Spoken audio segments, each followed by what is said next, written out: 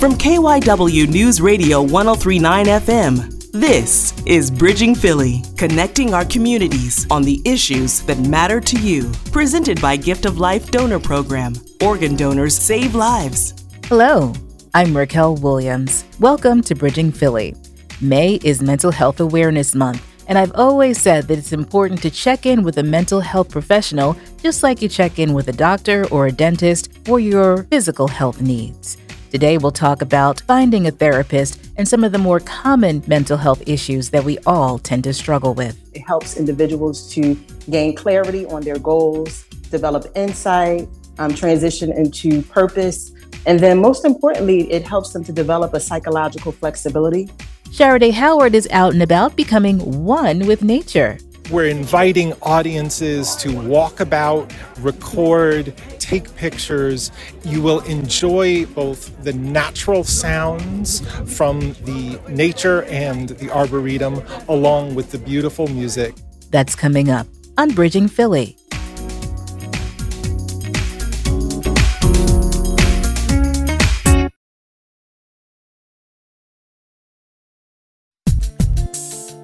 This is Bridging Philly from KYW News Radio 1039 FM. May is Mental Health Awareness Month, and on this show and across Odyssey, we take mental health to heart. I'm pleased that the more we simply have conversations surrounding the issue and share what we all struggle with, along with shattering the myths and biases of therapy, we can normalize, hopefully, seeking help, because quite frankly, we do all need it. The CDC says nearly 12% of adults report regular feelings of worry, nervousness, or anxiety, and nearly 5% report regular feelings of depression. And I'm surprised a bit that it's not higher than that.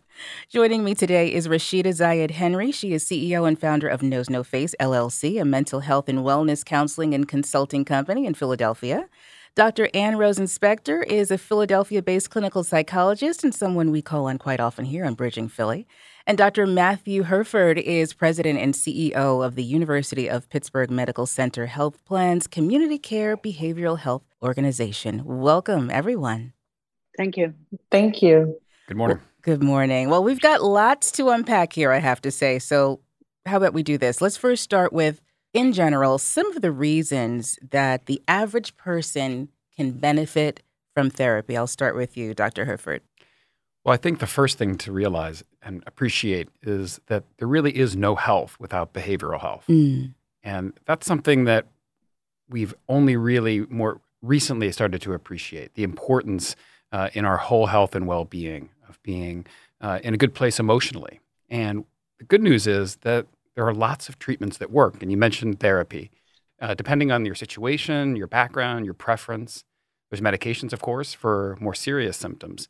We don't think twice about getting help when we have a physical problem. Right. And this month, May being Mental Health Awareness Month, it's such an important time to help raise our collective awareness about the important role of mental health in our well-being. Yeah. Actually, we should do this every month, to tell you the truth.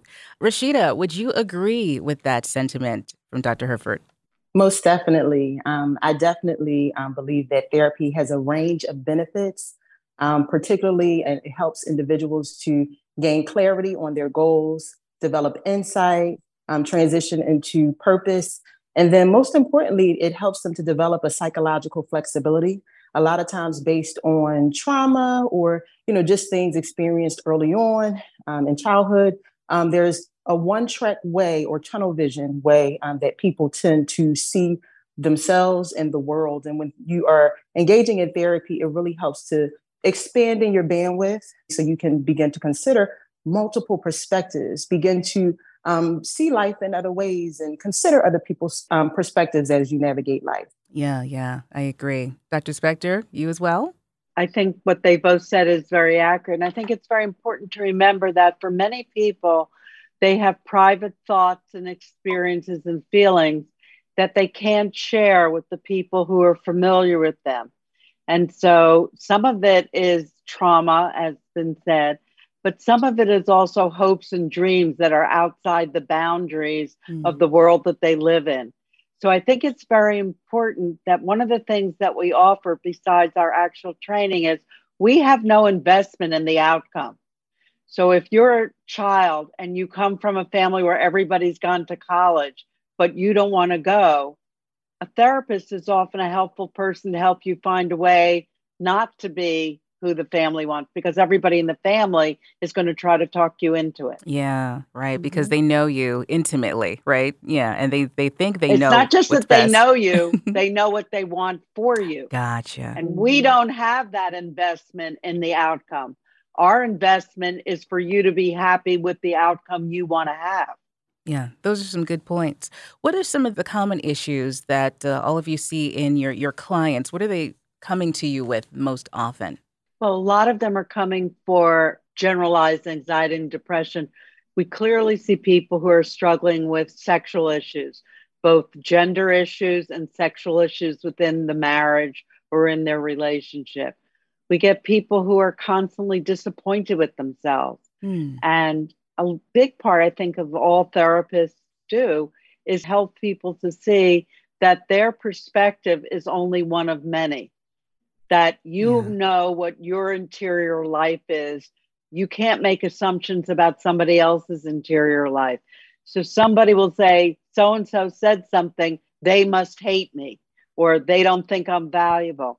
So a valuable thing that a therapist can say is there any other reason why that person might have said that? Could they have just had a bad day? Could they have been thinking about something else? It's not all about you. And so it's giving a framework there. Yeah, yeah. That's interesting. Rashida, yeah, I see you nodding your head, Rashida. Do you agree with Dr. Spector, with what she's saying? Absolutely. And I would agree that, the most common things that people come in are usually depression and anxiety. But with the millennials that I work with, I'm seeing more and more individuals coming in with grief-related issues, dealing with the gun violence and crime and the increase in that we see in the city. A lot of the millennials that come in, they're dealing with identity issues and identity challenges, helping them to learn to feel safe, find ways to feel safe, develop skills that help with emotion regulation, and then also kind of teaching skills to help them learn how to implement self-care regularly and develop some levels of self-preservation so that they can really kind of sustain some level of balance as they navigate day to day. Yeah, and you're dealing with the millennials you're talking about, and then there are kids in Philadelphia that are dealing with this too. I mean, and all of us, when we see the news, we hear the news of the gun violence, or you're a parent that's worried about your child going to school. These are traumas that we're all kind of taking in. We're soaking all of this in, but, how are we dealing with it? Let's also not forget that we just went through a large public health emergency. Oh, yeah. That was a collective trauma for all of us. And if there is a silver lining to the COVID pandemic, it's that I think it opened up a lot of conversation about mental health. And we're seeing really record demand for mental health services. And some of that is related to the pandemic and some of the stressors that Rashida mentioned. But I think also a lot of it is about people feeling more comfortable reaching out around their mental health. During the pandemic, I think we saw a lot of high-profile celebrities. We saw a lot of use of social media highlighting the fact that it's okay to not be okay emotionally. Right. Yeah. And you did mention, celebrities and people that we all know seeking care. Of course, most recently, Senator John Fetterman, very open about the treatment that he sought for his depression. I guess when we see people that we know reaching out for help, makes us feel a little bit more comfortable in saying, hey, maybe I can go and do this too. And not just people we know, but people we may have thought would never ask for that kind of help. Got it. I mean, a generation ago, a politician, a celebrity, acknowledging that they were having a significant depression, a biologic disease, very common after stroke, to talk about that publicly, that could have been career-ending for people in a previous generation. It was, in fact. It was career-ending for Senator Eagleton. That's right. But I think there's another thing. We have elongated bereavement because for many young people, they lost a very significant chunk of their time. Because the big part of being an adolescent or a college student is being on campus with your friends. And so as Rashida was talking about the millennials, I'm talking to high school and college students who missed graduation, missed all the senior events. There were no jobs when they graduated because the economy had bottomed out, and so they're in a delay developmentally where they thought they would be at 25 was greatly delayed. And that's not time that they can get back. And it's okay to do that, right? It's absolutely important to do that. And that's part of our job as therapists, to help them grieve, but also to tell them that, yes, we can't unwind the clock. And now we have to move from where we are. Bridging Philly continues in a moment.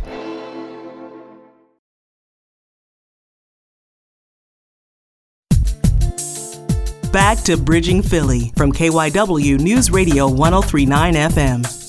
Let's talk about how to go about choosing a therapist. Does it take time to find a good match for your needs and your personality? Rashida, I'll start with you.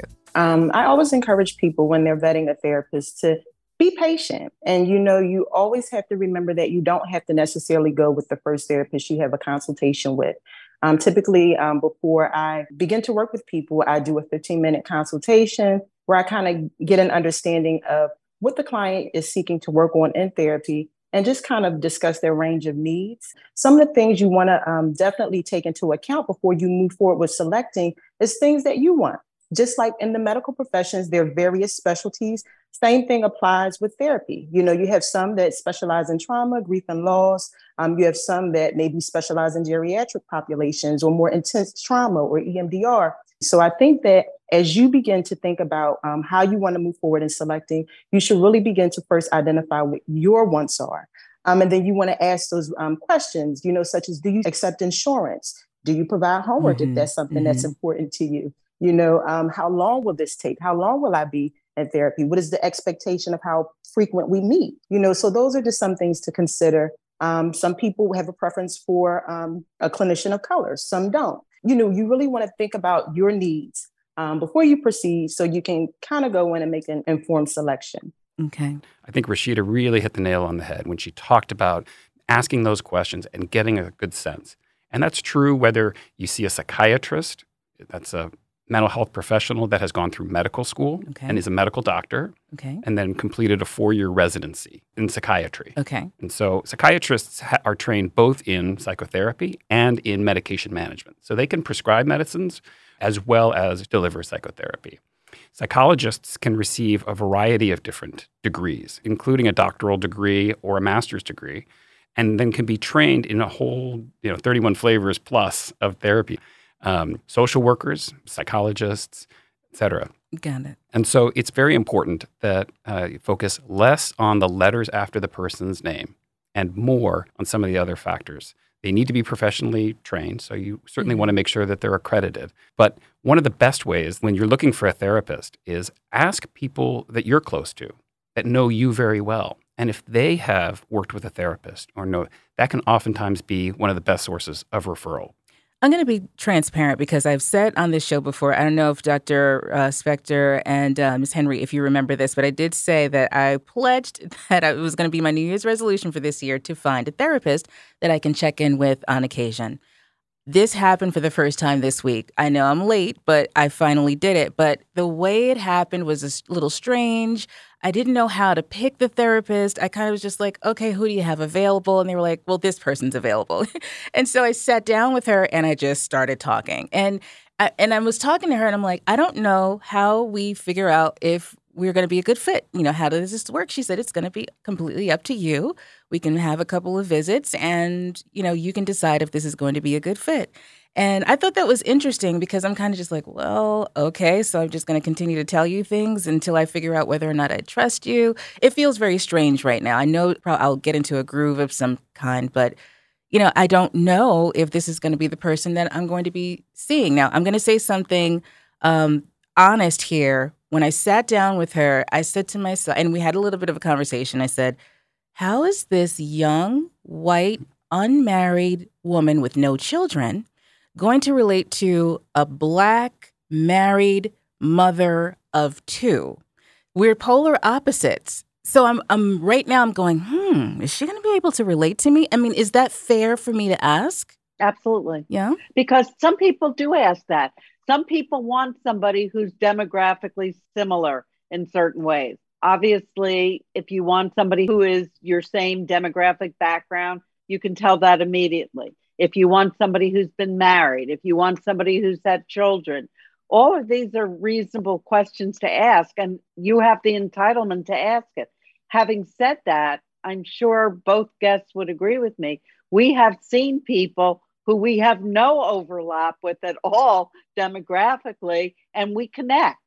And we have also had people that we demographically are a perfect match and we don't connect.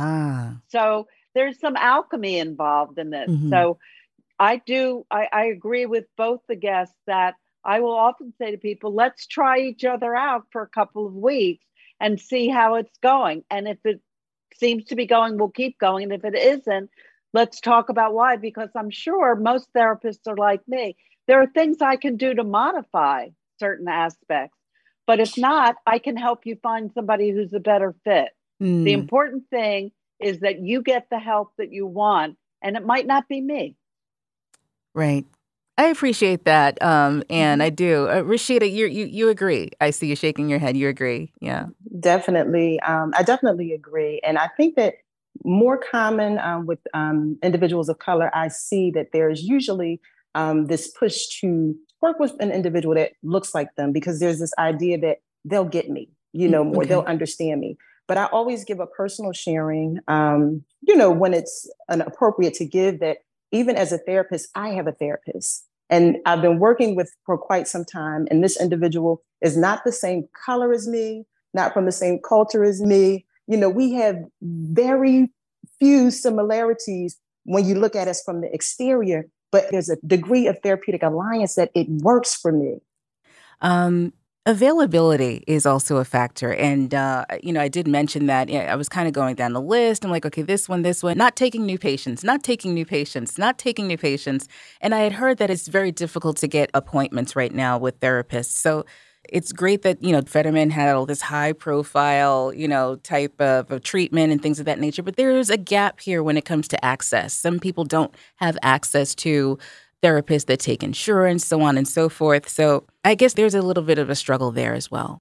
There can be for some folks. You've got a situation in which demand for mental health services is increasing. Yes. At the same time, especially during the pandemic, when some of the supply and capacity, number of therapists willing to see new people was starting to decline. We saw a lot of people in healthcare, in behavioral healthcare, and other industries leaving the workforce altogether.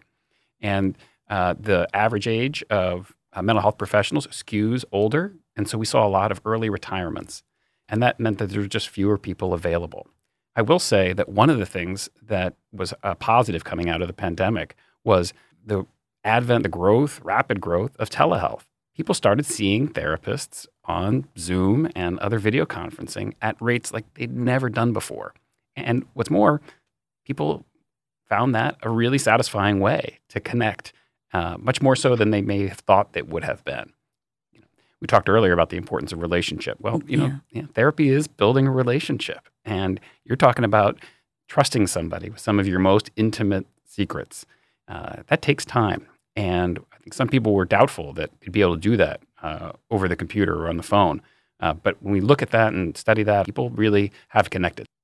Anne, I really don't like the idea of anything. I mean, I know that it's available and it was born out of the pandemic, but I kind of want to sit, feel, look at people's reactions. I need to see your eyes. I mean, I need in person. Do a lot of people feel that way? I know that's just how I feel. So no, I think that Zoom has helped a lot because we can see you. We don't see the whole body, and I'm sure that both the other guests have the same thing. We're looking at body language all the time. So sometimes you're sitting there and the person is telling you everything's okay, but they're tapping their foot. So with Zoom, we can't always get that part. But here's going back to the point of access. First of all, I see many students, college students in the Philadelphia area. When the pandemic hit, they went all over the country to go home. So the fact that they could stay with their therapist was enormously helpful during an extremely stressful period. The other thing is, my office is downtown Philadelphia. I have people from all over Pennsylvania who, just as the doctor said, they have a friend who had a friend who saw me, but it would take them over an hour to come to my office.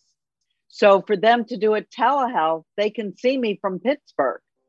Rashida, what do you think about teletherapy? I think telehealth is absolutely amazing. So actually, my practice, Knows No Face, is 100% telehealth. And so I work with primarily millennials, and it has worked for them. You know, many of my clients are college students. Some of them work, full time, and just, the hustle and bustle of sometimes like getting across the city to get to a therapy session and then having to pick up kids or, get to class. It's a lot for people. And so therapy virtually has this component of being able to kind of be very convenient for millennials, kind of cuts down on the travel time.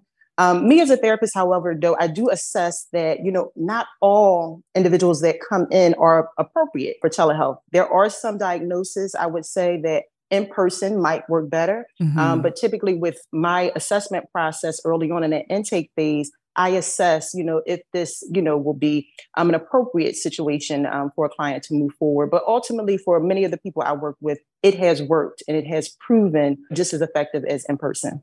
I read an article recently. It was referring to medication, and it's a delicate dance, I'm assuming, with the doctor and patient, because you don't want to over-medicate. It was alluding to the question of, are we creating a nation of zombies? Everyone's just walking around over-medicated instead of, really going in and kind of working things through. I guess there's a balance between medication and different treatment modalities, would you say? Absolutely. Medication is just another tool in the toolbox. And in some circumstances, some situations, and for some people, it can be a really effective one. But we have more than two tools in the toolbox, and that's really important to keep in mind as well. And a good psychiatrist will bring all of those tools to bear to come up with a really effective treatment regimen. So you mentioned, and we've talked about psychotherapy, and we've talked about medication. But there are so many other things related to health and wellness that people can do on their own. Things like yoga, meditation, deep breathing. Working on their sleep hygiene. In other words, getting a good, restful night's sleep. Limiting. That's so hard to do, though, for a lot of us. Absolutely. But it turns out to be one of the most effective ways that you can help your mental health. And there are no side effects to sleep. Same with exercise.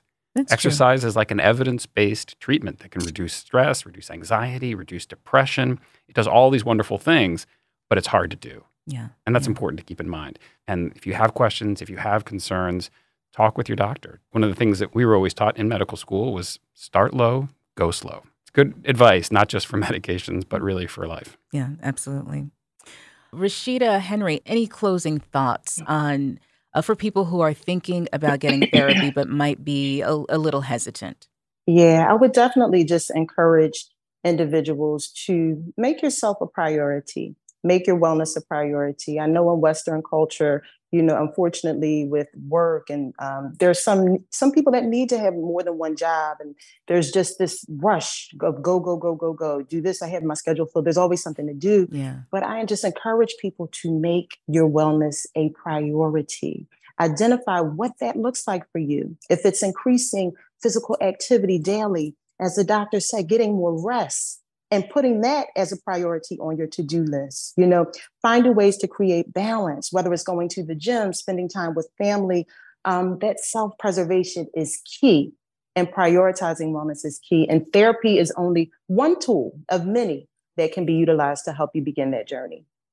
Well, I certainly hope we've helped someone along who may be thinking about, getting into therapy and just, increasing their mental health and behavioral health. I do think it's important. And for some reason, it really feels like right now we are reaching a fever pitch of just people really needing to slow down and just kind of work things through. At least that's been my observation. I have to say thank you so much to Rashida Zayed Henry and Dr.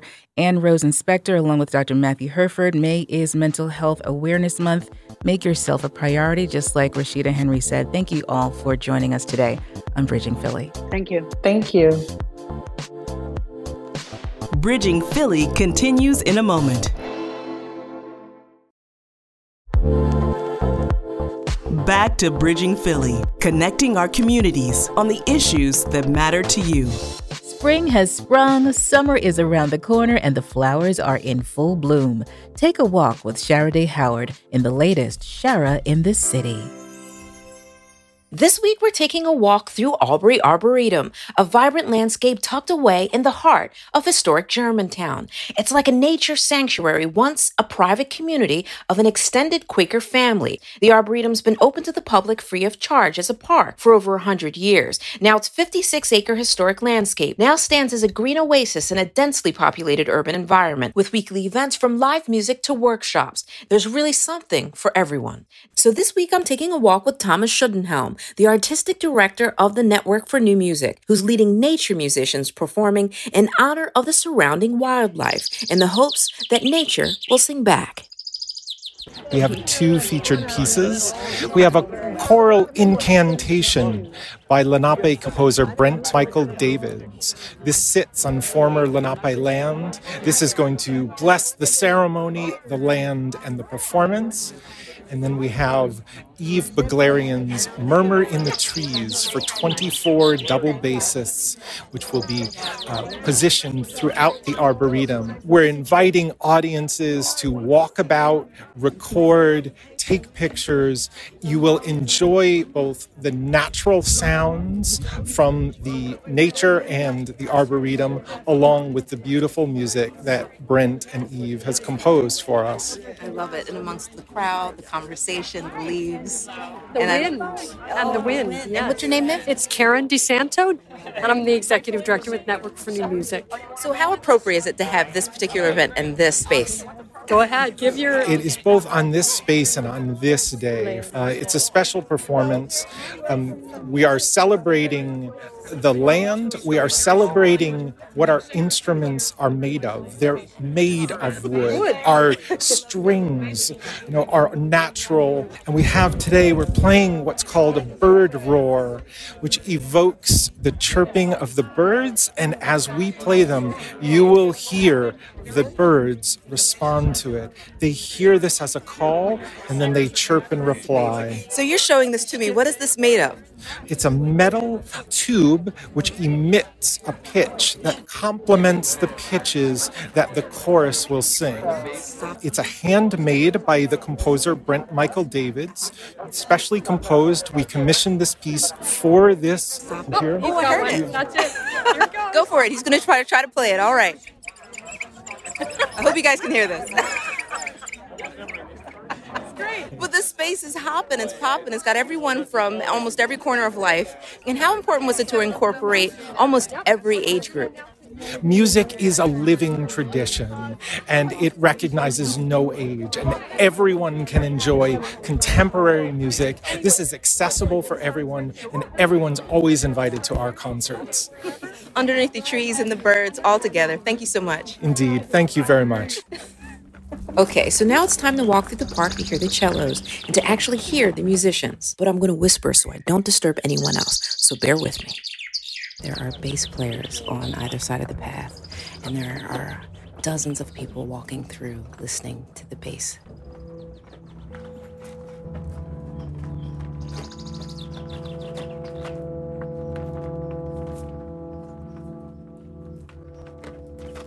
Each bass is playing at a different tone.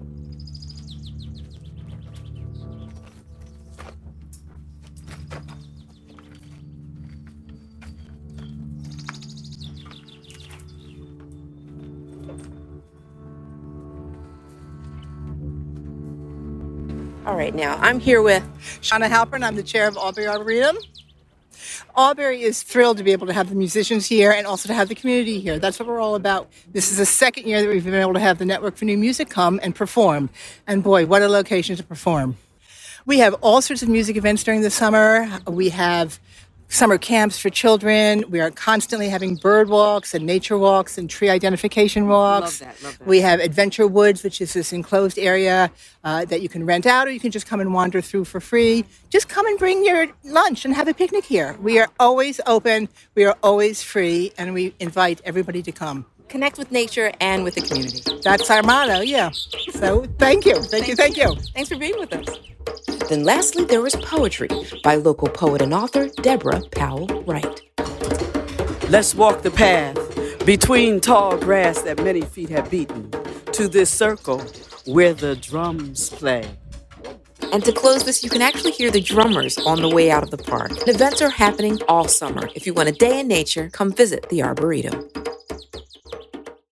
Thank you so much for joining us for Bridging Philly, brought to you by Gift of Life Donor Program. Organ donors save lives. Be sure to connect with us on Twitter at Bridging Philly. And please don't forget to subscribe to the podcast. For Sharaday Howard and our producer, Patty McMahon, I'm Raquel Williams. Be well.